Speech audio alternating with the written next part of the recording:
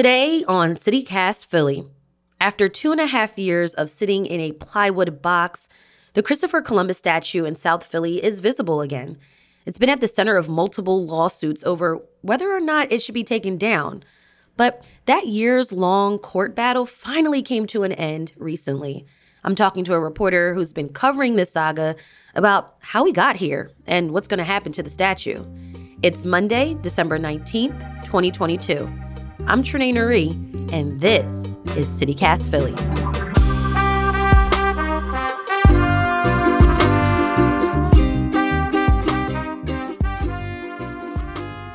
Emily Neal, you're a reporter who's been covering this Christopher Columbus statue debacle for Billy Penn.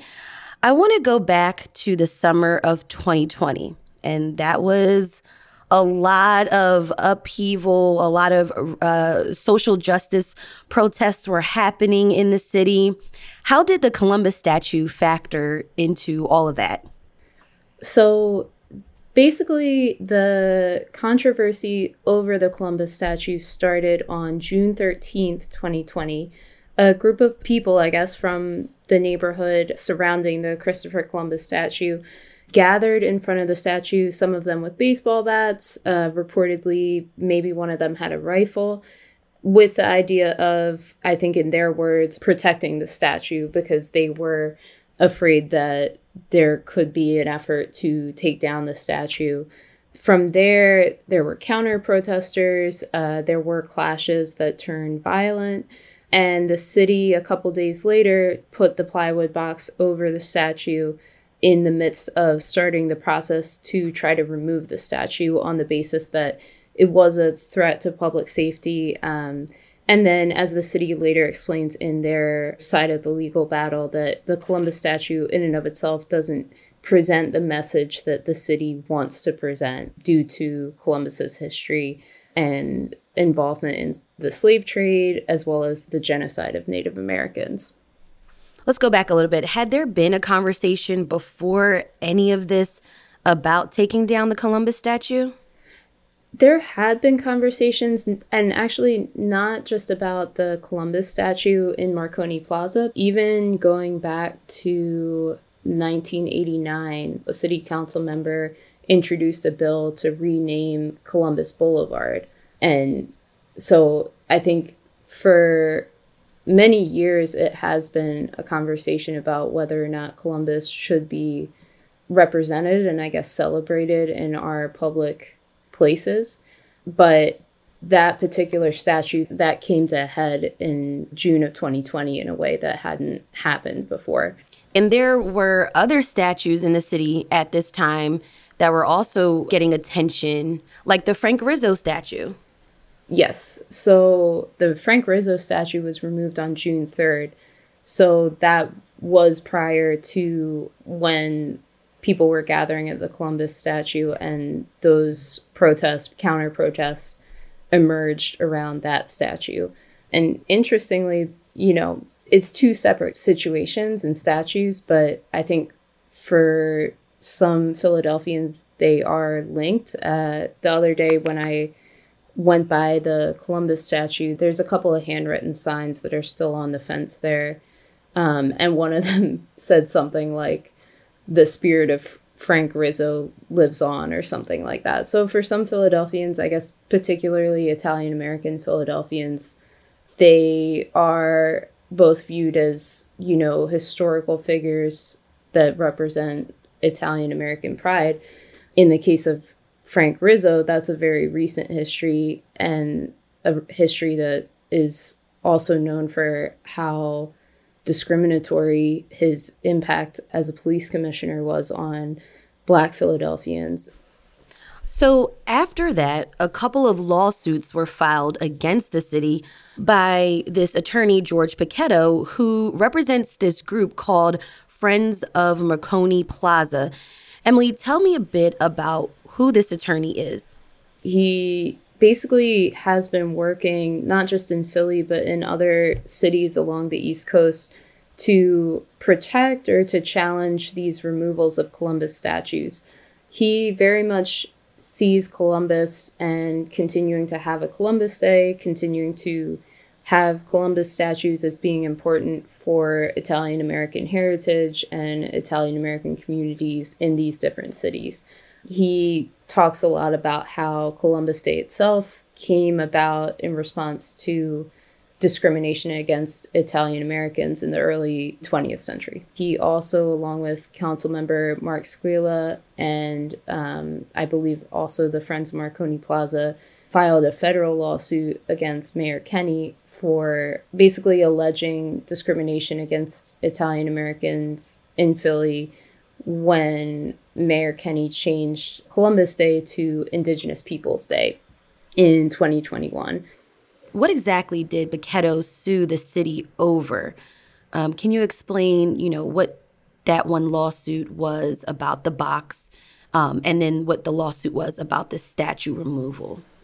Yeah, so the primary lawsuit filed by Bocchetto and the Friends of Marconi, representing the Friends of Marconi Plaza, was about the fact that they said the city didn't follow the proper procedures and didn't get adequate community input when making the decisions to remove the statue. So they filed the lawsuit against the Board of License and Inspections, basically saying the city didn't have the purview to do this. They didn't allow proper community input, and also making the argument about the statue's importance for the neighborhood, for the Italian American community in the surrounding neighborhood. And then the other lawsuit that came out of that they filed was just about the presence of the box itself. So saying that the city didn't really need to have the plywood box be obstructing the view of the statue, while the bigger case about the presence of the statue was ongoing. And this case goes on for years, which brings us to this month. The Commonwealth Court finally made a ruling in both of those cases. What did the court decide? In terms of the statue, the Commonwealth Court agreed with the decision that had been previously made by the Court of Pleas. And they said basically that the Philadelphia Office of the Arts didn't allow the full 90 days for community input. Therefore, every step that next came in that removal process wasn't valid. So the statue should remain.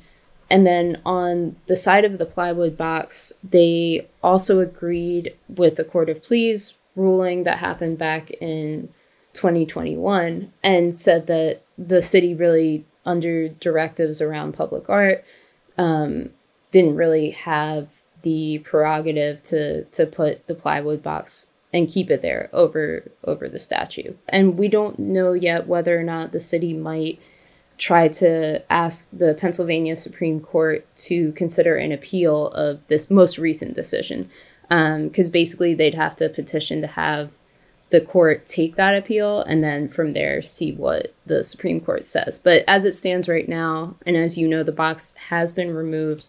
And I think the next step for the city is exploring how and in what way to add a plaque to the statue that would give that historical background on Columbus and say that this is a very complicated historical figure who participated in slavery, who contributed to the deaths and enslavement of, millions of Native Americans. Is there a way for community input when it comes to what's actually written on the plaque, right? Because that could also bring some tension and some issues as to what is actually told and written about this historical figure.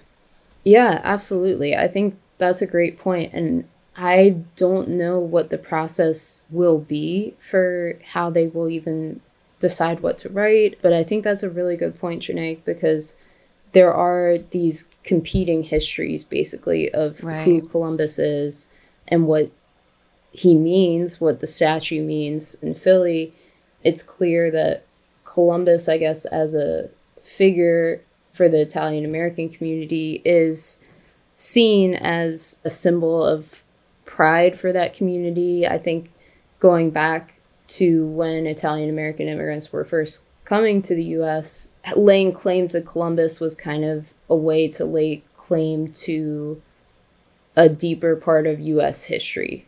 And then on the other hand, you have the factual history of Columbus as the person who committed so many atrocities that he was actually, sent back to Spain, and he died back in Europe in poverty. And that's also a very real and recent history, especially if you think about many communities in Philly might have ancestors who come from that region, from the Caribbean, who are descended from the Taino peoples who had that sort of direct contact with Columbus. So it's still a part of our local community in many ways. Right. And I know the box was removed on December 11th, but you spoke to some neighbors that weekend, right? Yes. Some of the South Philly residents that I spoke with before the box came off, basically, but following the decision saying that it would come off and the statue would remain, I talked to a couple of residents in the neighborhood around Marconi Plaza.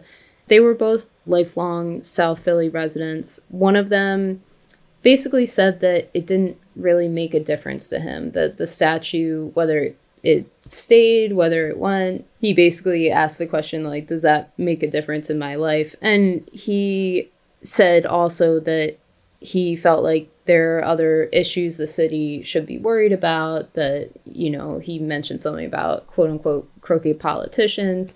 And then another resident I spoke with said he was happy that the statue would stay. He said he's of an Irish-Italian heritage, but he also sort of wasn't sure whether basically all of the controversy, all of the hubbub around the statue was worth it. And I should also note that even in terms of Italian Americans in Philly, there is at least one vocal group that I know of that isn't supportive of Columbus remembrance. So I think it's definitely a multifaceted issue and viewpoint, both within that community and then, of course, across the city. Emily, what's the bigger picture in all of this? Does this set a precedent on how statues are preserved and even who gets one? I think what we can best take away from this conversation and this legal battle is how to think about who is represented in our public spaces and who has the power to determine whether it's there, what remains, and what's added. And I think the one point of, I guess, agreement that has at least existed between the two sides is that the Friends of Marconi Plaza, Boqueto, those I've spoken with who are supportive of the Columbus statue remaining, have argued basically that other statues could be added, that they, would be supportive of seeing a statue of an Indigenous person added. They're supportive of seeing Indigenous Peoples Day as a holiday, but just not on Columbus Day. So I think there's no easy solutions because it's not always as simple as that. But at the very least, what we're seeing is that these conversations are happening about who we see in our public spaces and who we don't see. There are many groups that are underrepresented. And it seems like the city is trying to correct that, at least to some degree. I know the call for artist applications for a permanent Harriet Tubman statue at City Hall was recently opened. So I think the Columbus statue has, at the very least, started a conversation about how we can think about who's represented in our public spaces, what that means for communities in our city. Emily Neal, freelance journalist for Billy Penn, thank you so much for joining me on CityCast Philly. Thank you so much, Trinae. We'll have links to Emily's reporting on the Columbus statue in our show notes.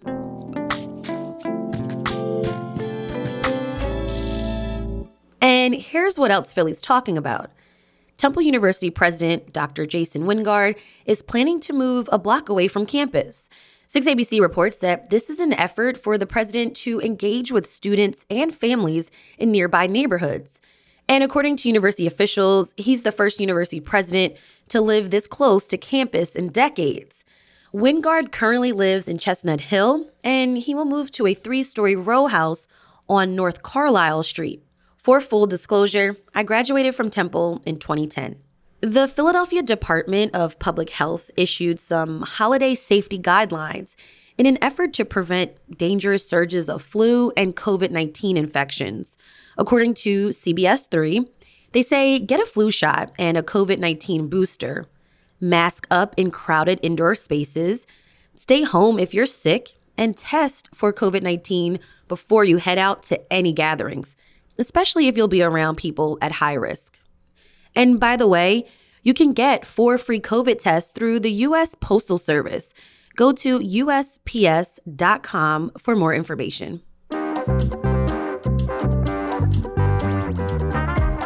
That's all for today here on CityCast Philly. If you enjoyed the show, tell your neighbor about it. Rate the show, leave us a review, and hit that subscribe button. Be sure to sign up for our morning newsletter too. It's called Hey Philly. We'll be back tomorrow morning with more news from around the city. Bye.